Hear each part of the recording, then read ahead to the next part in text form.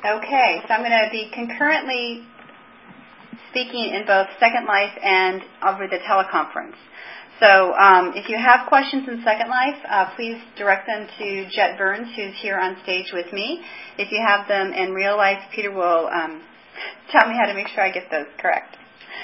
So welcome today to a tutorial session on sharing knowledge in Second Life.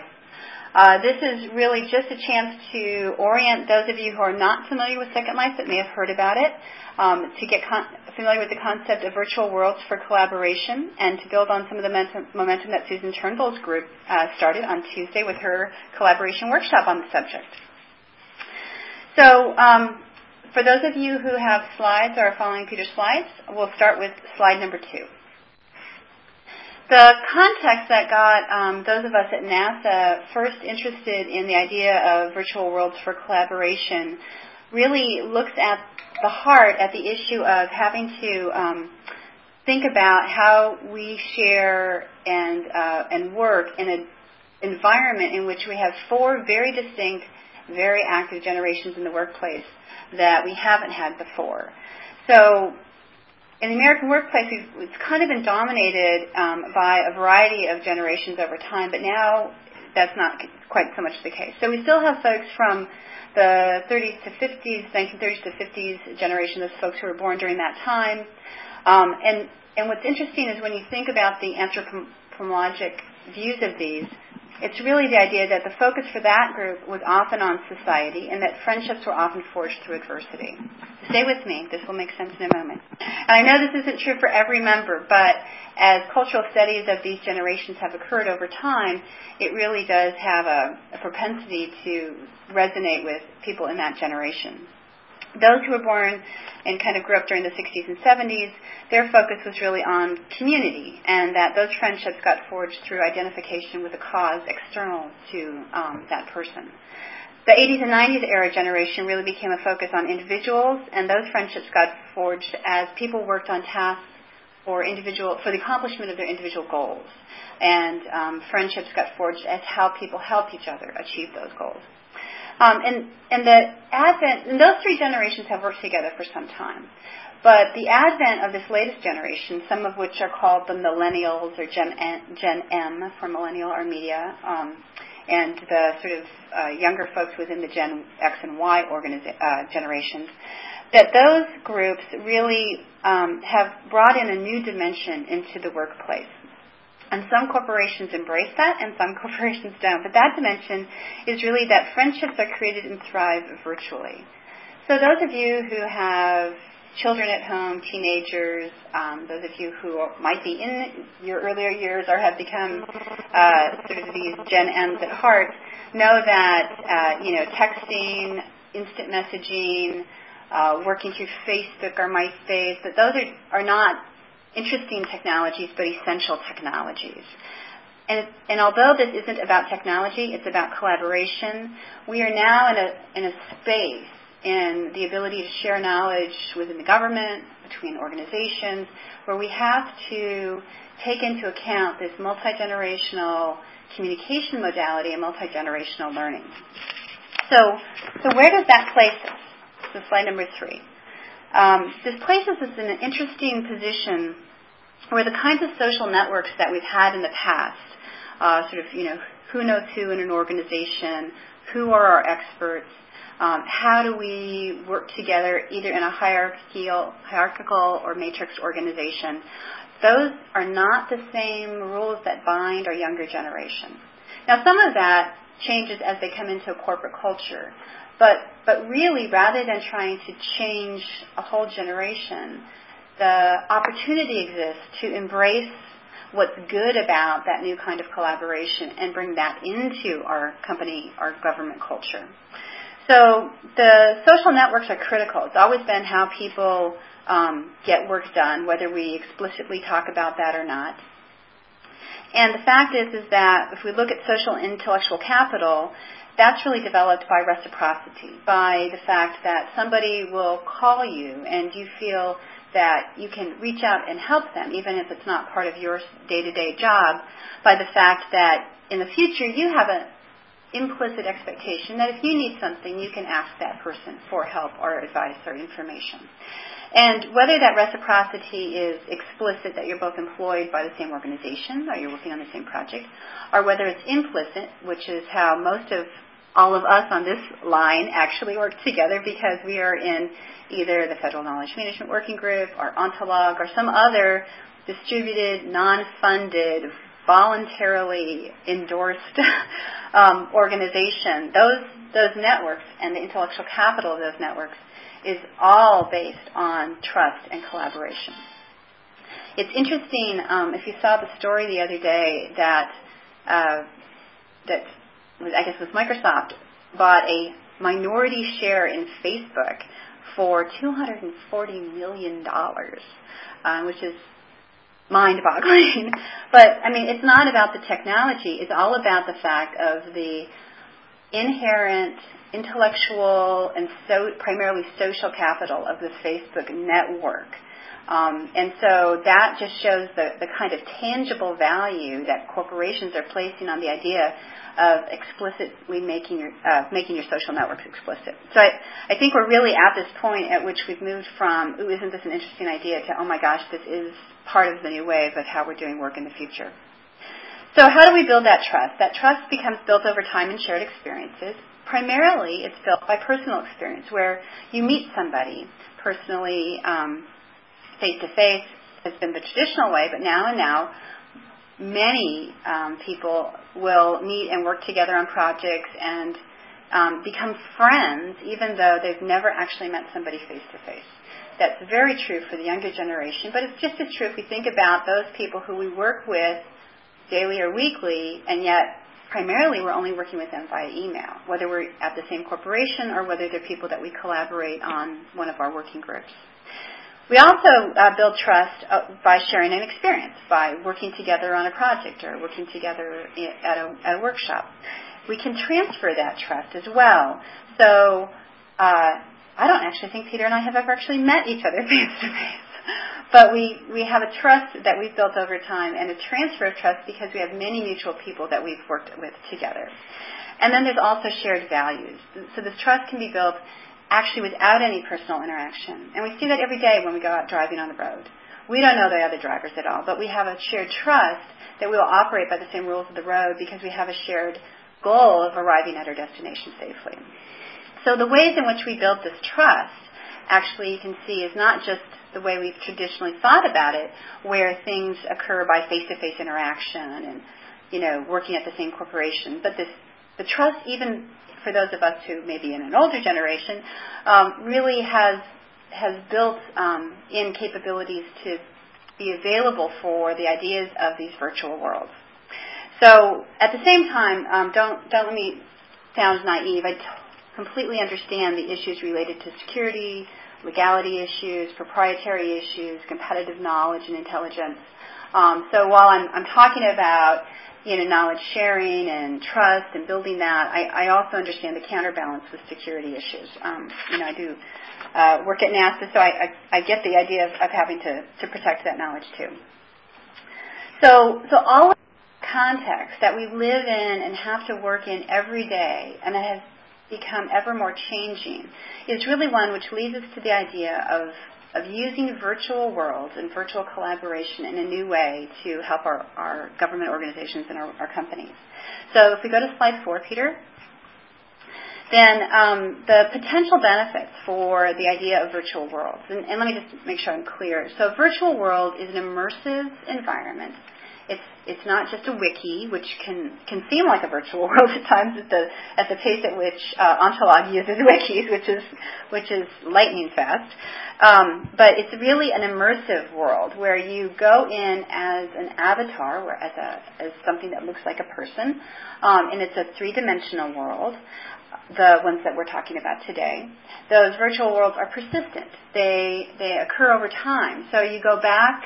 So you go in and you see structures and models of things and people, and you come back over time. And while the people, come and go as they do in any place, the environment persists over time. So you can come back and expect things to be similar to when you left last time.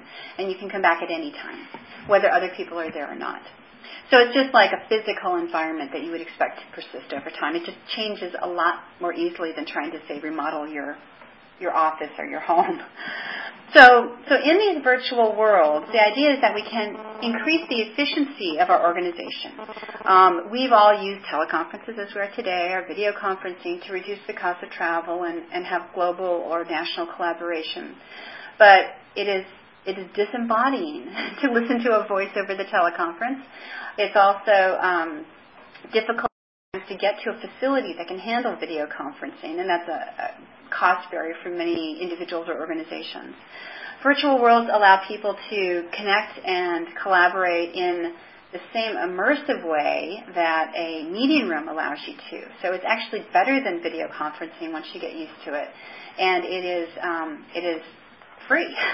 So it's a much more efficient capability. The reduced costs are because you can use some of these virtual worlds like the one we're using today in Second Life that are hosted by other organizations. They don't have to be hosted by your own organization, but you can have a space in those. You can quickly find out what's effective. So, for example, NASA has been working in Second Life for almost a year now, and we are able to put ideas before the public. We have a weekly meeting open to anybody in the world, and we do have people from all over the world to come in, and we put out new ideas about educational products and outreach and launch events, and would people be interested in attending those, and all sorts of different ideas that we have that we would normally have to go through a rather rigorous process to give to the public and get citizen participation. And we're able to do that seamlessly, effortlessly, in a way that citizens are very engaged and feel that they're part of what NASA is, to just sort of a spectator. There's also better learning. So we're using Second Life both for public education and in NASA's mission, as NOAA and the folks over at NOAA are very active in this area and using it for public education on issues of global climate change and other weather-related issues. The learning that occurs within Second Life, many universities use it. I'll talk a little bit about that later, and it provides people a better learning experience than any other either asynchronous collaboration capability or synchronous collaboration other than face-to-face. And sometimes face-to-face is just not a possibility. People are more creative in Second Life. They're already in an environment where they feel that they're sitting in the room at the same time. So instead of a telecon where studies show that the dominant speaker speaks 70% of the time, in a Second Life environment, that primary speaker speaks only 30% of the time, which has that much more interaction. So it's a much better creative environment. Folks who are younger and coming into the corporate environment are expecting tools like instant messaging, wikis, and virtual worlds for collaboration. And studies have shown that people who come in to an organization as motivated and committed as they might start, if they don't have the ability to collaborate in ways that are comfortable to them, they tend to leave that organization. And our intelligence organizations have seen this. After 9/11, there was an influx of young people who came in because they wanted to make a difference. And, interviews that I've had, as well as anthropologists have had with those people, have found that they get very frustrated with the security requirements of those organizations. And so I think as a government organization, have an obligation to try to find a way to make those people and their means of communication more comfortable. And then there's just a better way to get new proposals for work, whether it's internal to your organization or your organization does proposals for outside work. That is a much easier way to collaborate and get partnering. So just a quick sense of what's happening in Second Life is slide 5, that a lot of universities are teaching in Second Life. And this is just a quick excerpt from what's happening over at Johns Hopkins University. So they've got a class looking at organizational learning and management. So we're on the slide called Virtual Worlds in Education. So in this case, for example, not only are universities teaching their classes, I like to say physically, but it's actually virtually in Second Life, where you come into a classroom and you participate that way. But they're also requiring that people use all of the technologies. They post videos to YouTube. They participate in networked communities like LinkedIn or Facebook or MySpace. They work with open source computing, and that they come into Second Life. Because the way to understand how knowledge sharing is occurring for younger generations, and perhaps in the future, certainly I personally believe this, is really using some of these new emergent technologies. Now, I don't think anyone's saying that Second Life is the only capability, or that it's even how the final thing will shake out. As we watch the web evolve over the last 15 years or so, it's really changed a lot for those of us who have been in that generation. But certainly getting involved now into virtual worlds, I think, is a very good thing for any organization to start to understand how your organization can communicate effectively and how they can reach out to whoever your stakeholders are. So the slide 6 gives you a little taste, for those of you who aren't going to be in Second Life today, of what we're actually doing. So in this case, the environments are very immersive. For those of you who've ever played any kind of a video game, it will look very familiar. That is the kind of walk-through sort of capability where you can move around. You have a persona that walks through different areas, can fly through from one, what we call an island, to another. Virtual worlds are somewhat different from one to another. Second Life is typical of a genre of them that is this three-dimensional environment. The most important aspect of which is really the idea that people connect socially and in a stronger way than they can in almost any other collaborative media experience. So the pictures that you see on this slide, the first one is showing you an actual NASA meeting that we had. You can see people seated around a physical table. So I'm going to give a little explanation for those who are not familiar with Second Life so you can get a sense of what's going on here. The people actually represent real people, so there's no sort of robots or, mannequins per se in Second Life. I mean, a person is representing a real person who's online at that moment. And above your head, the little text you can't read but can kind of see in that picture tells people who that person is, and everybody has a Second Life name, which may or may not have any relationship to your name. And Charlie White and Gene Holmes, for example, are Jet Burns and Devery Barrymore, so it just happened to be names we had chosen for other reasons. And then above that is displayed what group you are actively participating in at that moment. So you could be a member of the NASA community or the NOAA community. You could be a member of, some other group altogether. And people can join up to 25 or so different groups that they are participants of. The picture below that shows actually my persona, Devery, in front of a spacecraft model that Jet built out. So in our NASA Second Life environment, we actually let people come up, interact with our spacecraft models, learn more about missions to Mars, see rockets actually being launched in Second Life concurrent with our real-life launches down at Cape Kennedy. And you can see below that a picture of our partners over at the International Spaceflight Museum, our next-door neighbors in Second Life. And they have a whole set of international rocket models built out. So you can actually, these are relatively in scale to how big you are in Second Life, and so you get a sense of how big some of these rockets are, how big some of the instruments are, relative sizes of planets. You can take a rocket right up to the space shuttle. So it's a very immersive theme park-like environment in which people can experience what your agency is doing. We also had a President's Commission on looking at the implementation of the new space exploration policy. And in looking at that, some of the findings, this was really before the advent of virtual worlds, that pointed to the emergent virtual world as a necessity for how we interact with people, and really pushed NASA into creating live-action learning modules that allow people to interact with people at NASA in understanding things like orbital mechanics, the principles of spaceflight, and to do this for all ages. So if we go to slide number 7, we can see this is what we call Second Life in seconds. So just to give you a sense of how big this place is, 80% of active Internet users in Fortune 500 companies will participate in a virtual world by 2011. I actually think it's going to be a lot sooner than that. That was a Gartner study. But there's a lot of momentum behind virtual worlds, whether it's Second Life or Croquet or Quack or Virtual Magic Kingdom, or which is Disney's offering. It's the entertainment version of this.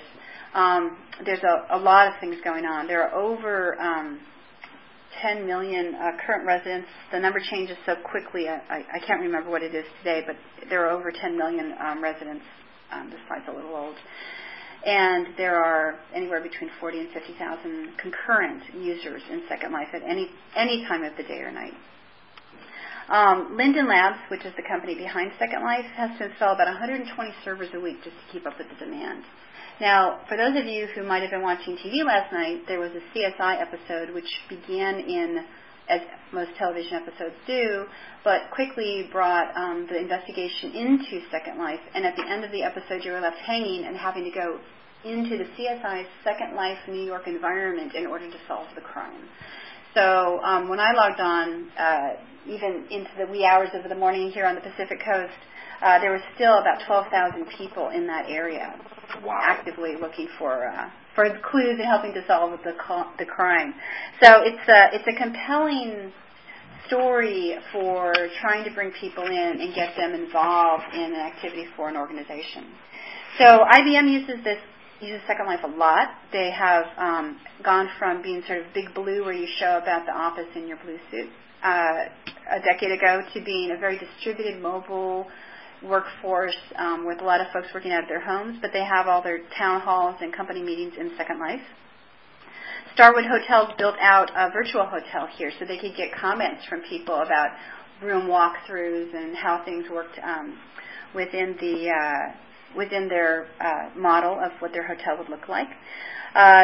Companies do interviews for students, and so they'll hold a virtual job fair in Second Life, and people can come in and they can do a first level of interview and get a sense of that person's capabilities. And then NOAA's done some really interesting work in both weather mapping and also creating scenarios where you stand sort of at sea level and then watch as a tsunami hits and the devastation that occurs around you as you're standing there. So it's a very compelling understanding of sort of how weather touches us in our day-to-day lives. So if you go to slide number 8, because I know a lot of people here are involved with government activities, although I know it's not strictly government folks on the line or government contractors. But there's a fair number of things that are happening with other government agencies. So NOAA, NASA, State Department, OMB, the Swedish Embassy was the first actual government embassy that went and had a full 24-hour staff virtual presence. CDC, NIH, Library of Congress, all of those groups have some activities underway or an investigation going on with efforts here. Every one of the presidential candidates has a headquarters in Second Life as well, and so there's quite a lot of campaign information and political activity in Second Life. Now, because we're from NASA, Charlie and I also looked at the aerospace industry, and so there's several aerospace corporations that are active in Second Life.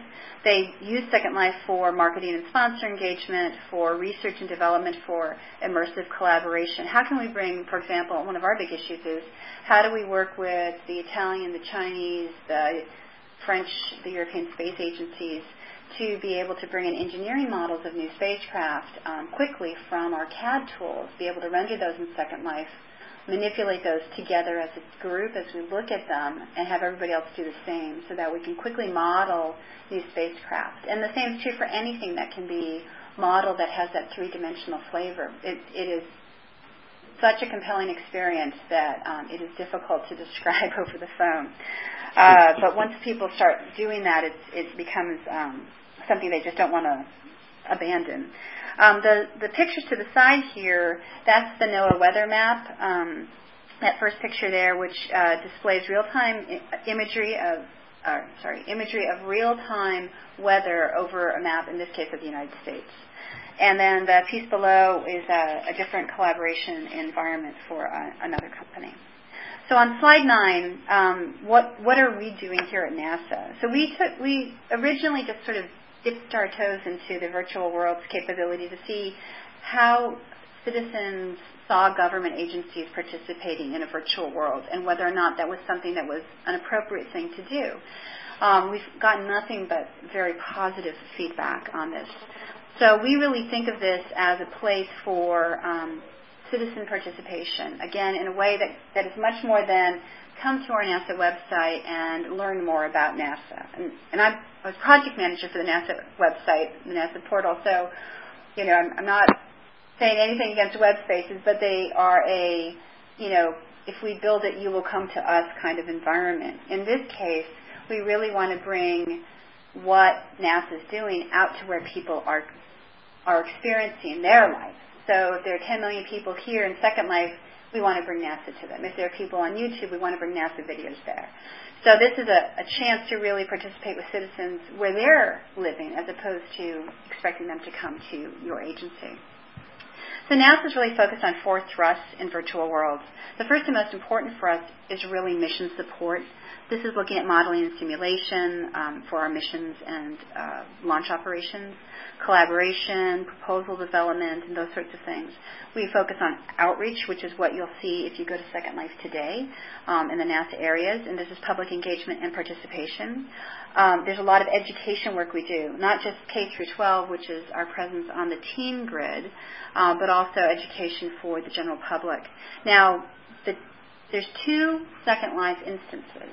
Depending on what age you are, you will get guided into one or the other. So for those of you 18 and over, which I think is probably everybody on this line, you'll come to what we call the main grid. And in the main grid are lots of different kinds of content. But you are generally going to be seeing sort of what we call PG-related content, but there's other content, just like there's other content on the Internet. If you're a 13 to 17-year-old coming in, then you are directed to what we call the teen grid, and that's a very highly regulated, highly structured, highly policed area where only certain content can be posted, and teenagers are expected to only participate. And the only adults in that area are sanctioned adults who are there on an education endeavor. And so there's a lot of vetting of content, participation, and information that goes on in that safer environment. And then we're also looking at training. So how do we train our internal workforce rather than making them always come to a class and fly someplace or come listen to a webinar? How do we make that more interesting for them?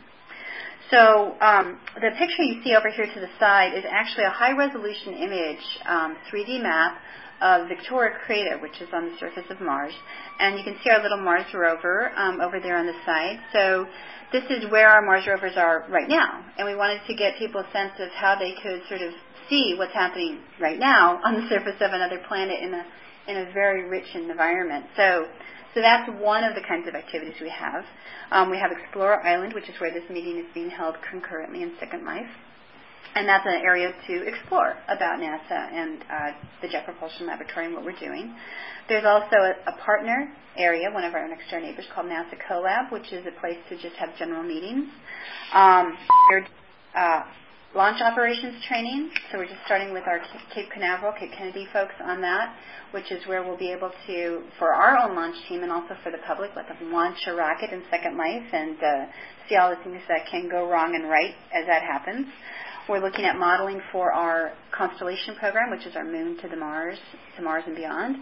And then NASA is having a 50th anniversary this year. So we're holding a series of activities in Second Life and with the Smithsonian Folk Life Festival next summer that will be celebrating the activities of NASA. And then we do a lot of new work now, actually, in conference support. So that events like this, we had a large event in July. That was an international workshop for knowledge management in aerospace. And all of those we try to hold concurrently in Second Life and real life so that people can start to collaborate and participate. So if we go to the next slide, this is a little game I like to call Match the Avatar. So this is slide number 10. On one side, on the left side, you'll see here pictures of people in real life, and on the right side, they're avatars. So this is their personas in Second Life that they have created In some cases, people make their avatars look like themselves. And I think you'll probably be able to solve this little game and pick out which person and which avatar are the same. So I'll tell you the answer key.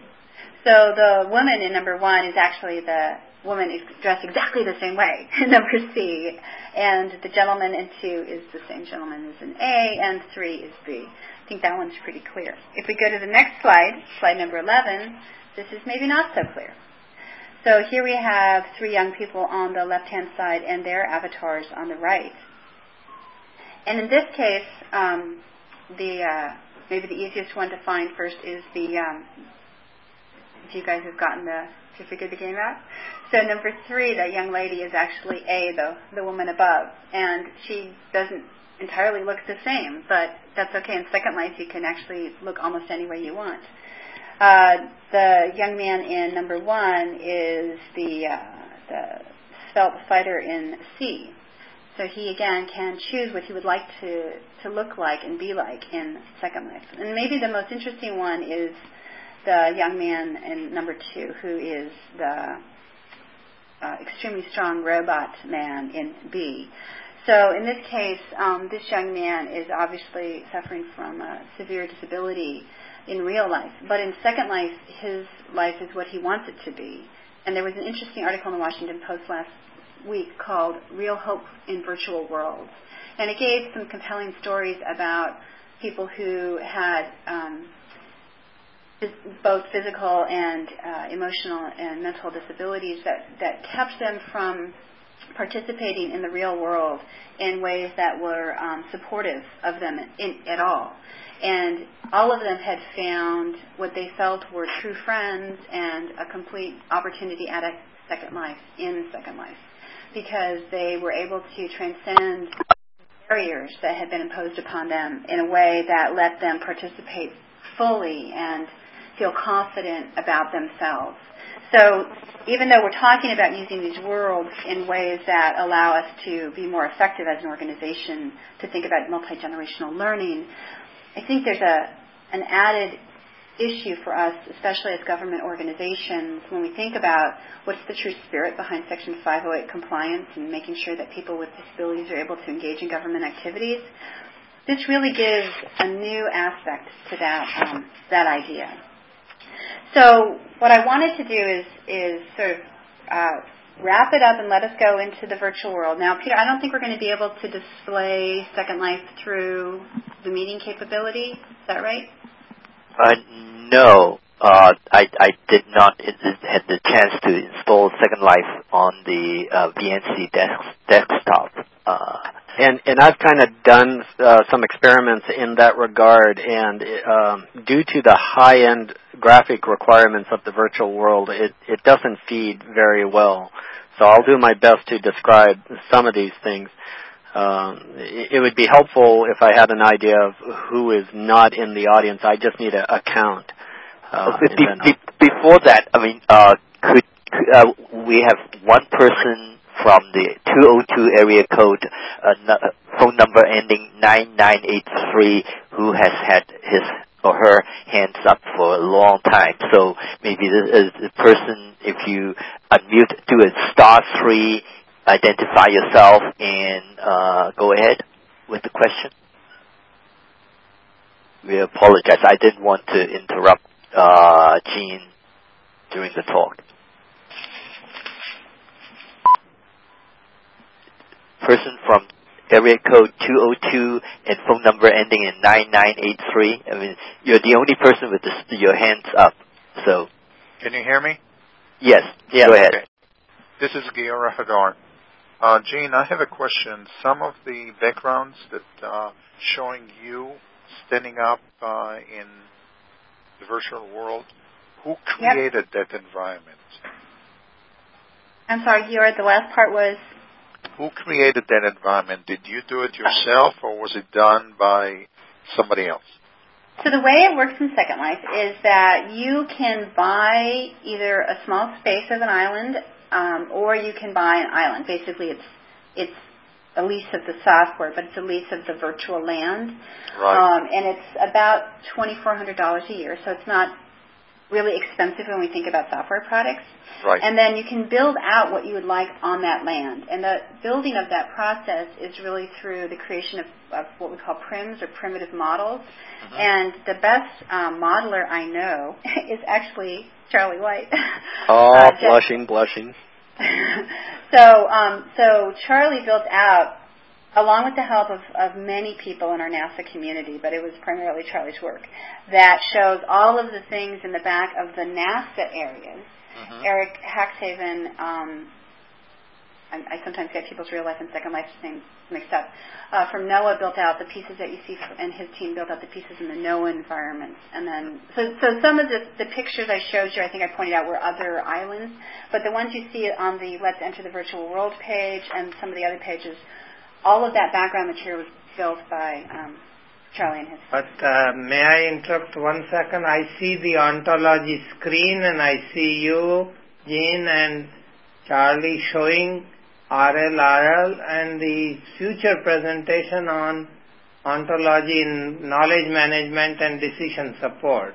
Yeah, so we have the ability to put up even more than just a simple PowerPoint slide. You know, we're sitting here at our Tonight Show style set on the NASA facility, and we do have a title slide up.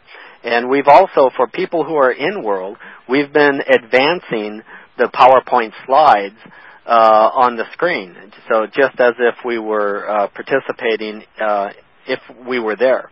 A couple months ago, this is one of our second in the series of events. A couple months ago, we had a knowledge management event, and we had 100 people in real life at Caltech, and we had 40 people in the virtual world attending, and 2 of the presenters in the virtual world were actually, one was in Boston and the other one was in Canada.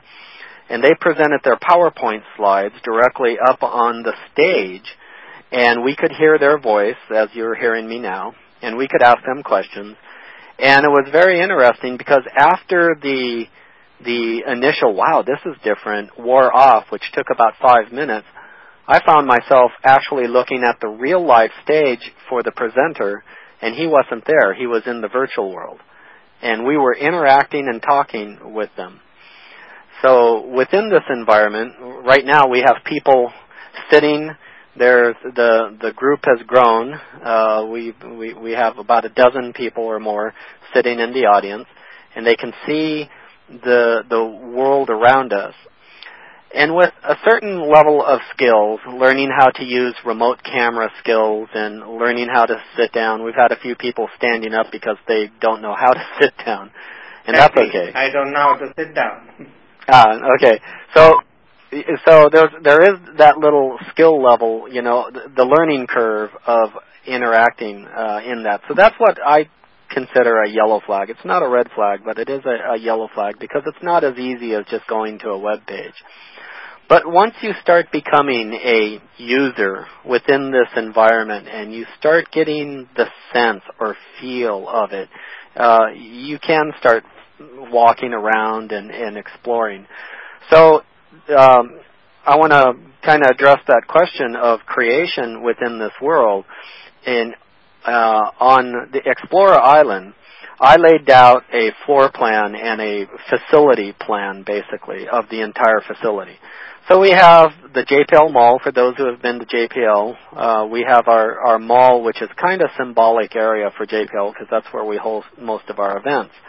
So we made a familiar area for people coming in so they can equate to the virtual world as they can in the real world. So we have trash cans. We even have the deer that are in real life at JPL walking on the sidewalks. We have them in the virtual world. So I laid out the sidewalks and the basic infrastructure. And then we started working with the people, visitors that are coming, and they would approach me and they would say, Mr. Burns, Jet Burns, I have a model of the MER rover. Would you be interested in looking at it? Well, due to various building quality, we kind of had like a little America's Got Talent type contest, and we selected the model that was the most accurate depiction of the MER. So then we created a club called Second Life Friends of JPL, and we're going to create another one called Second Life Friends of NASA. And they were able to donate their model, and we were able to put it on our island. So this is what I call a one-to-many relationship, because we had a direct one-to-one participation with a member of the public, a worldwide member, because we have people in Canada, Germany, and recently there's been a large group of people from Spain, the Sondas Espaciales, who are actually in the audience right now. There's a couple of them there. They've been attending our launch events, they've been attending our talks, and they're very interested. And due to the time change, they actually hold meetings in the early morning hours, which is, daytime for them, before any of us come populate the area. But what they've done is they've developed these models, and this one-to-many relationship is that they build the model. That's the one-on-one relationship. But then, and so they come to know a lot about the model. But now that model is out on public display, and that's where the many come in, because now we get thousands of people walking through the facility, and it's like once a year we have a JPL open house in real life for one Saturday and Sunday of the year. We have, all our displays out.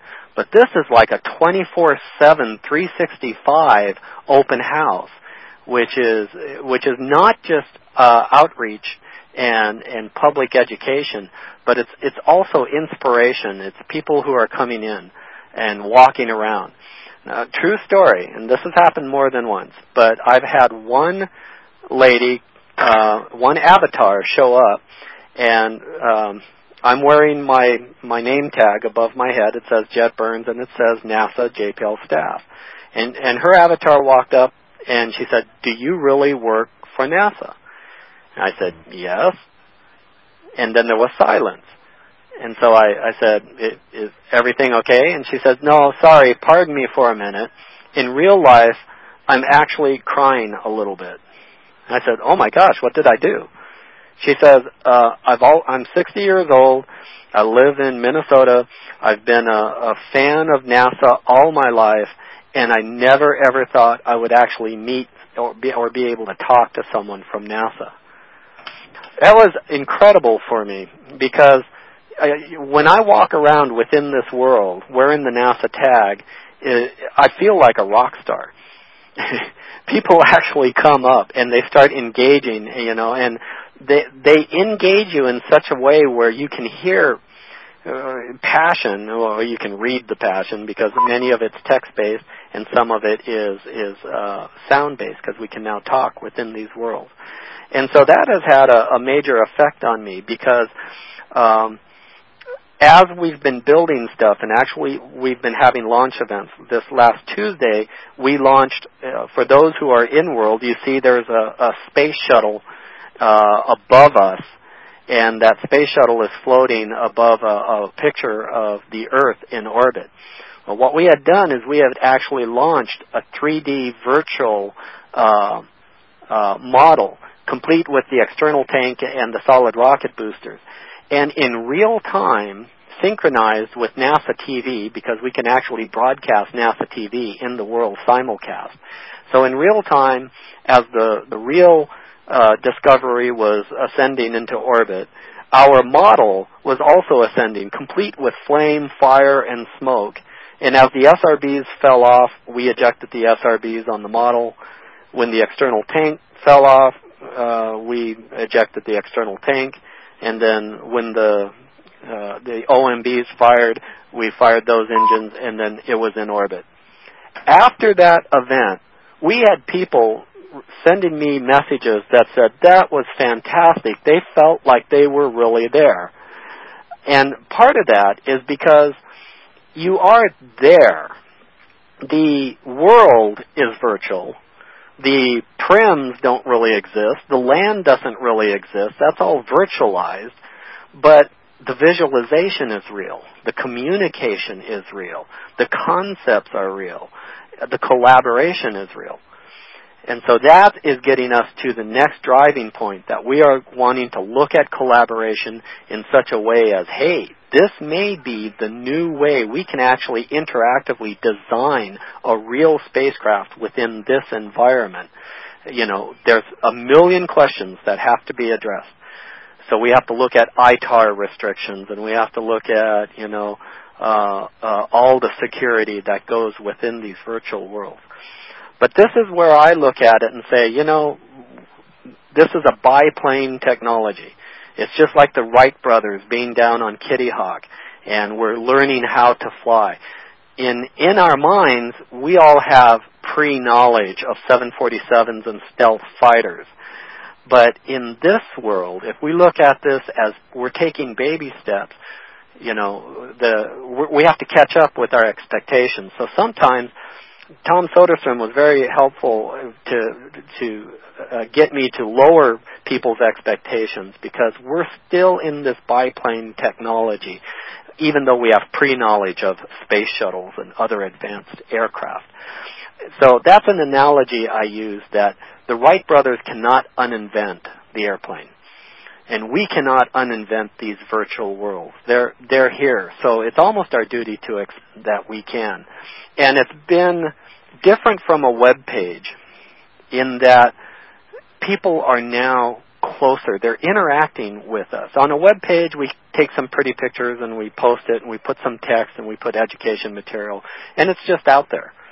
In this world, we can do the same thing, but we can also walk around this world. We can reach out and actually shake people's virtual hands, or we can even give them a virtual hug, which is kind of cool. So I don't know if I've answered all those questions or which way I've gone. There are over a couple dozen people in the audience. I could take them around the island, but I think describing this to the community that does not see it maybe more. Or I think maybe we can host some questions. I don't know how we're doing with I've been traveling different parts of the Explorer Island and seeing what all it has. Yes, and so on Explorer Island, if you double click, it teleports you to that area. So Charlie, why don't we just wait a sec to see if there are other questions before we go too much more onto the island. Okay. Or the general Yes. Yes, there's a question from someone from area code 301 with this number ending 0725. If you do a *3 to unmute your line and identify yourself. Hi, Gene. This is Seth Morgan from NGA. Hey, Seth. I had a quick question on something you touched on earlier on slide 3. You talked about the counterbalance for security of information, whether it was classified or proprietary information. I was wondering if you had any examples or knew of any examples where a virtual world has been created in a secure environment, whether it was government or corporate. Yeah. So there's layers of security, and given where you're from, you'll probably be interested in the deepest. So, for example, in Second Life, you can have a private island, which is what Aerospace Corporation does. We're about to move into that environment as well. We wanted to kind of make sure our investment was appropriate for our stakeholders, but the public really seems engaged, and our internal workforce does too. A private island allows you to have off-grid, so other people can't get there, but Linden company people could be there, the same way somebody who's hosting your physical servers somewhere could potentially see traffic going over. Yep. There are other, and we're working with Linden Labs to see if they can't actually provide a subscription service that allows you to host your own instance of Second Life to allow that 3D environment within your own firewall. There are other companies like Croquet and Quack that allow that today, and so those are ones that I know people and others here at JPL are exploring for more secured environments. I don't know of anyone who's using these environments in a truly classified piece, but I am working with the Air Force exploring that right now.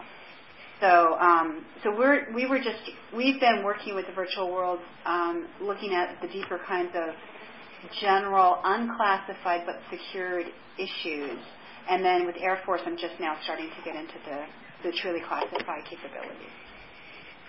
Does anybody else on the line have any more information about those? Yeah, and I would have just a add question to ask. Ravi Sharma here. I guess Seth has not finished yet. Okay. I just was wondering, how do you spell QUAK? QWAK. Okay, thanks. Sorry, just now. Go ahead. Mine was, how do we relate this second life experience with ontology studies? Oh, so, Peter, do you want to handle that one, or shall I? Go ahead. Okay. But tell everyone to come find out. So partly we got into this discussion because we're going to be having a mini-series with ontologies and knowledge management for decision support, and that will start in 2 weeks. And I think you might have seen some of the announcements that came out. This was one of the 3 meetings mentioned in those announcements. I suggested to Peter that we offer those not just on the traditional telecon, but also offer some of them in Second Life, so to allow people to understand it. And we realized we really needed a precursor tutorial, this very session that you're in today, before we kind of confounded everything together. So the idea of how this works specifically with ontologies is that we're going to be using this as an additional collaboration environment for the larger discussion of ontologies and knowledge management and decision making and decision support. We wanted to give people a chance to get familiar with a virtual world, and the way we use ontologies within a virtual world is really sort of very minor at this point, of really how do we organize the information, the content, how do we think of sort of virtual GIS, how do we create those physical environments and architectures in the broadest terms of ontology to create a conversation that makes sense. So that's really so it is a loose coupling today, but a very strong coupling that you'll see in 2 weeks.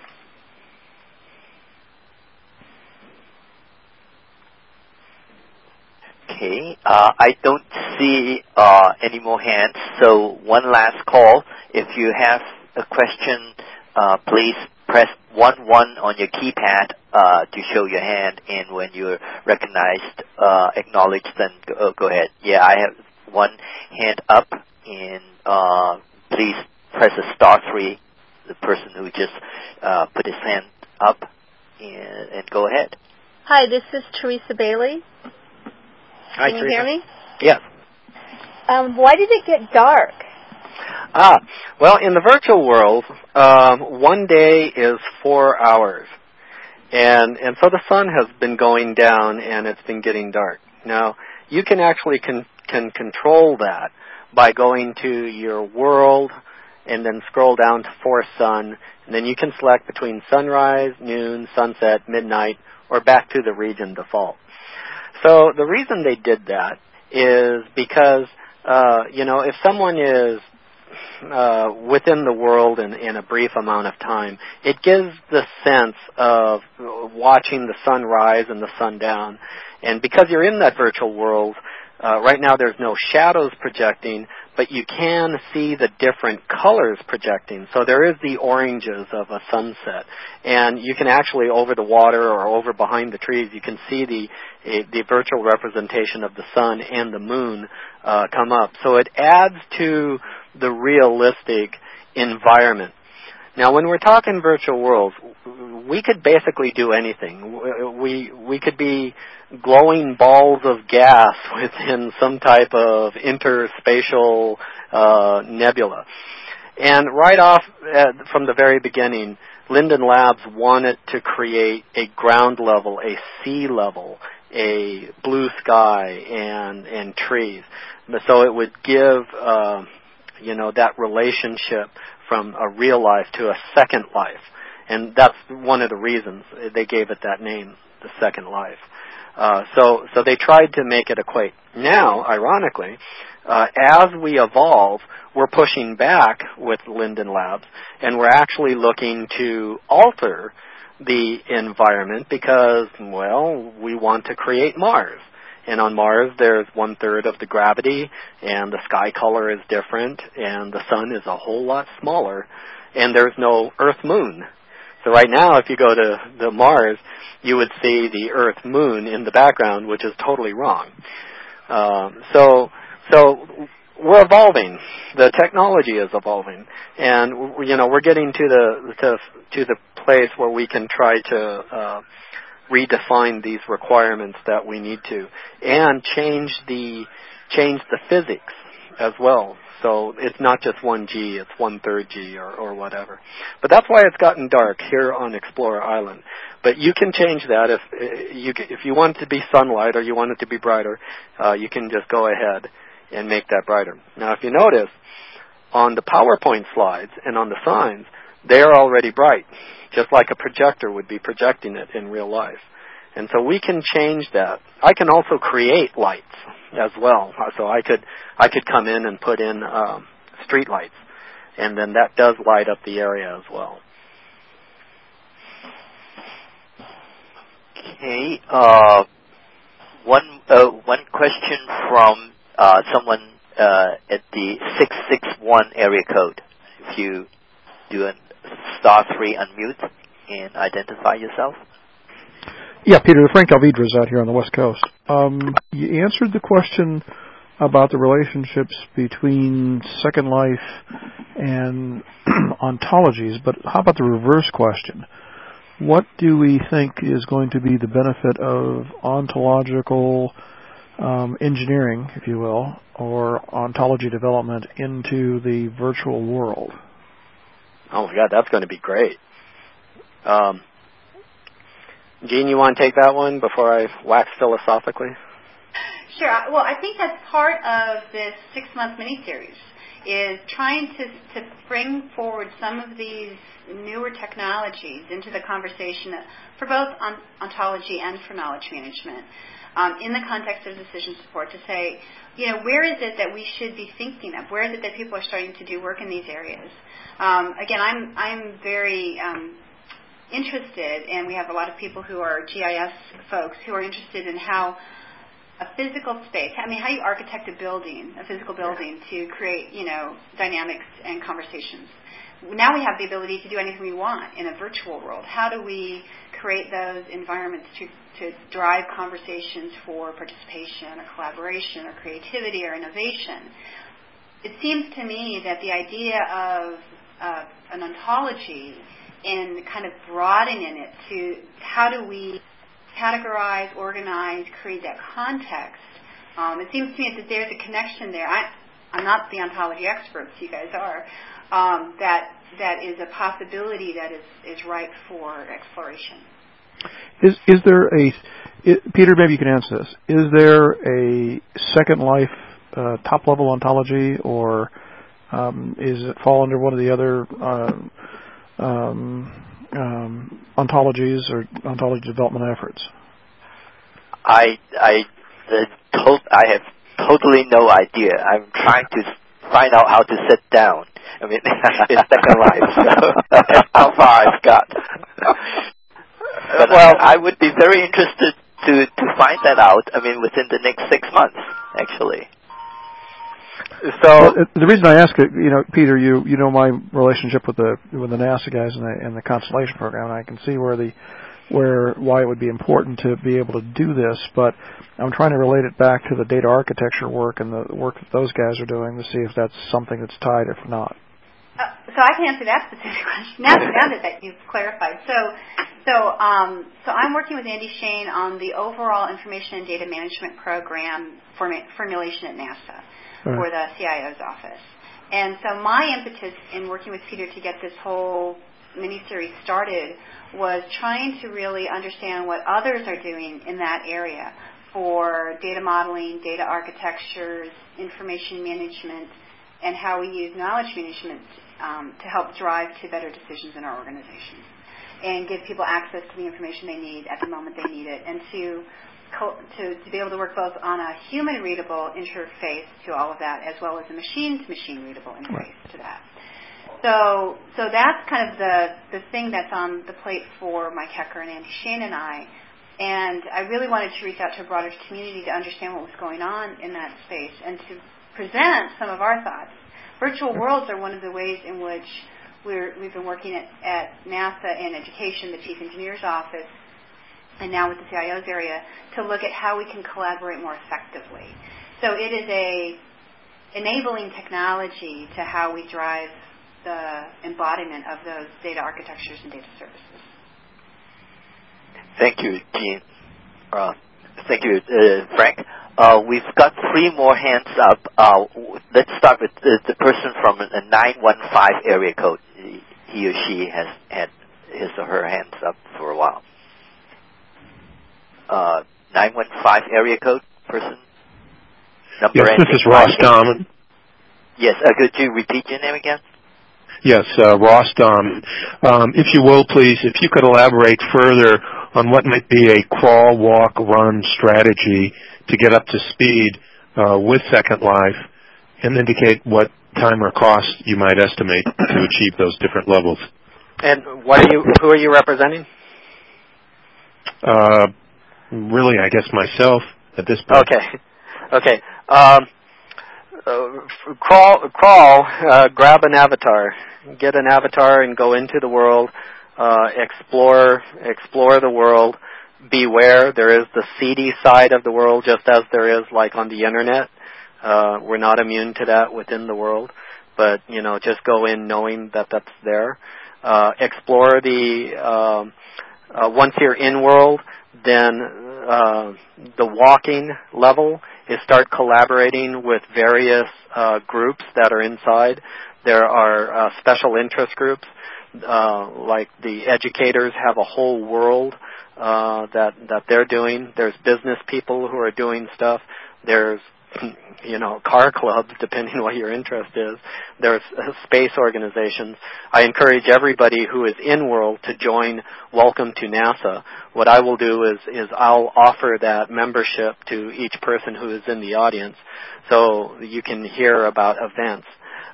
So that's the walking step. The running step is to consider purchasing land and starting to play with building objects, and then or even an island if you're part of a larger corporation. The costs are anywhere from $3,000 a year to $5,000 a year. If you're educational or government, it's about $3,000, but if you're a private organization or a profit organization, it'll be about $5,000 per year. Once you start building that way, this is where ontology really comes in. And again, I don't have working knowledge. I do have the philosophical knowledge of, who are we, where are we, what are we doing, what are we going.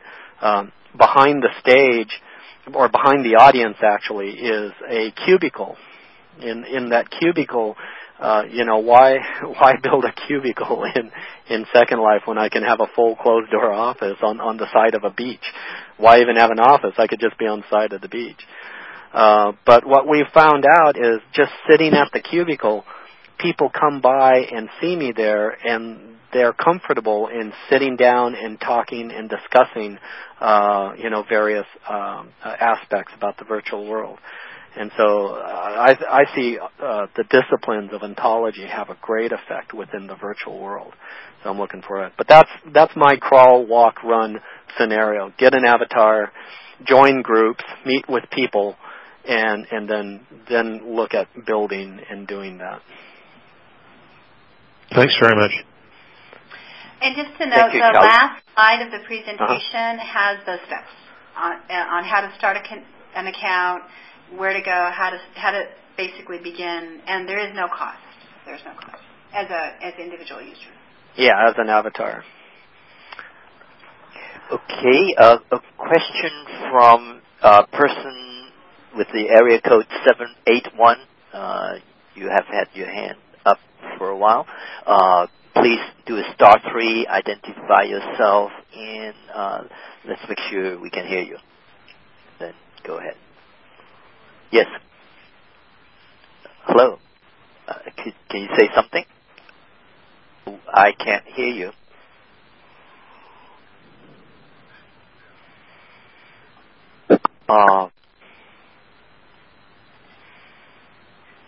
I cannot hear this person from 781, although you have... Hello, can you hear me now? Stuff. Oh, all right. Hello? Yeah. Okay, yes, go ahead. Hello? Yes. This is Ken? Yes, we can hear you. Can hear you now. Okay, good. I went through the various procedures that were mentioned, to try to get this client installed. I tried it on 2 machines with completely different operating systems. Both of them are pretty good quality machines, and in both cases it failed. It crashes on a Windows XP that I have, and it gives all kinds of error messages on a Linux machine. Now, it appears that the specific technical requirements that they have for Second Life preclude my using either of those machines. I'm wondering if, because of these very specific requirements that Second Life has, that we're basically excluding a lot of individuals from participating in any of these forums that we are setting up. I mean, in my case, for example, it doesn't appear that I can participate because although my machines are quite good quality, quite recent, neither one matches what they need. So I'm wondering whether this is going to be an issue. I mean, you state that Second Life is free. It doesn't appear so. It looks like I would have to actually go out and buy a quite different machine from what I have right now in order to match their requirements. It's almost hard for any of us to believe nowadays when we look back. But I was faced with some of these same challenges, bringing a whole new technology that the naysayers would say would never catch on. And that was in 1993 when we were bringing Mosaic and starting to build web pages.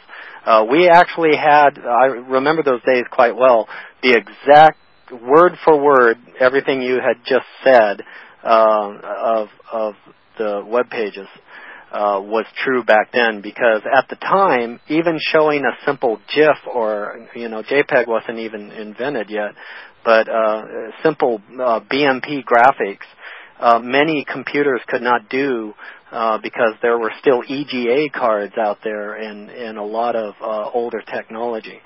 So it's a valid yeah, but in my case, it's not older technology. It just seems to be different technology. In fact, my technology is quite good.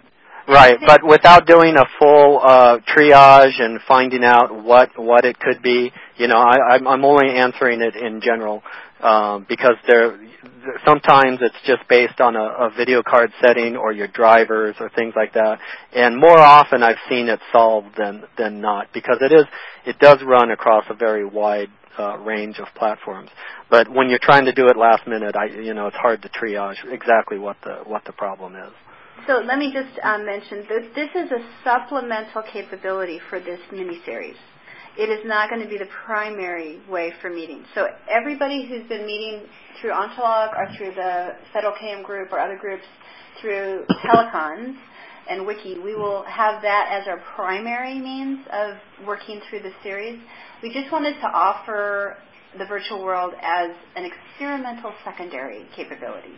And if it turns out to be blocked by too many organizations or because there's graphics cards issues, there's just problems, then we won't continue to use it. But I wanted to at least make the opportunity available. So I completely understand the issues. I can only use it on one of my 2 home computers myself. So it's nothing about your selection of computers or anything except that it will not inhibit you in any way from participating. Yeah. And it is it still is a biplane technology. The Wright brothers can't fly to London, England when they had the Wright Flyer. And so there still are some challenges that with the platform. And matter of fact, as I've been sitting here talking, answering this question, my avatar had crashed, and so I had to relog back into the world and rejoin our fellow participants inside the world. So it's not by far the answer, but it is an answer which is evolving and it's coming to light, and a lot of people are starting to come in. There are already almost 10 million people who have signed on accounts, and we're receiving concurrent sign-ons of 40,000 people an hour, who are in the world. So I hear you. I feel your pain. There are some computers at home it doesn't run on either. But I think you're missing my point. I think it's really great that we're doing this, and I'm sure that I'll resolve my technical difficulties after a while. I'm more concerned that we have as kind of primary medium a mechanism that is more general. Yeah, and I think Gene hit coordinate, that. As Gene said, we need to coordinate. Be careful about coordinating these two worlds so that they don't get out of sync. Yeah, that's quite valid. I think that's what I was really getting at. I'm sure as time goes on, people will resolve these difficulties. Thank you, Ken. One person from 703 area code with the phone number ending in 7399. If you do a *3 and identify yourself. Dr. Ravi Sharma. Oh, okay. Dr. Sharma, go ahead. Again, I have one is a brief comment on the last conversation, which is I have a laptop and I had first time trial and I had no difficulty as such. So maybe it would be nice to start with a new boot, cold boot, and then see if there is deficiency in graphics card. That was relating to just entry into the Second Life question. Now my question to you is from the perspective of the gentleman who asked, what can Second Life or what can virtual reality learn from ontologies? It's a very profound question because you carry sense of not only time and space, but you carry the context and vocabulary with you. If you could transfer ontological hyperspace or whatever you want to call it into a virtual environment so that the participants know that language, know about semantics and terminologies and notations in that language, and they are practically into a virtual modeling or learning environment at some level, and the level of expertise also you can communicate. So you can transition in and out of those contexts by using ontology as a machine learning experience. Of course, it's part of knowledge engineering as well. It's a great insight. This also might solve a particular problem that we people are facing in IT security. Right now, IT security is confronted with role-based authentication and authorization. So, legacy systems do not have that granularity that suppose you were in a supply chain, you were a receiving clerk, you could receive, but you could not order it as a manager by going into the same system, another purchase order. So, taking that kind of analogy, the ontology-based environment creation would automatically limit you to your roles. And if you change those roles, you would transform or take another avatar and then be able to access next level of access. That's all. Thank you. I don't see any more hands, so let me hand the floor back to Gene and Charlie and see where you want to take us. Thank you. It was a great learning experience for me. So a great big thank you for all of you in this experimenting collaboration. And I know for some of you who I can see in World that it was an experiment that you were able to fully participate in, and for some of you it was just a chance to start to get familiar with this type of technology. So this is an ongoing open invitation for two things. One is that NASA, NOAA, OMB, there are lots of government agencies participating in Second Life, but certainly you're welcome to come at any time to explore Island. Take your time, come in World if you'd like to get familiar with it. The directions tell you how to reach out to Jet and Jeffrey, Charlie and I, in World, and we can walk you through it. So feel free to do so. We're in World pretty frequently, and both working hours and non-working hours. Yeah, so, sometimes 1 o'clock in the morning. Around the clock. Secondarily, this is a segue into the mini-series, so I'm going to put a plug in, Peter, for our mini-series on ontologies and knowledge management for decision support.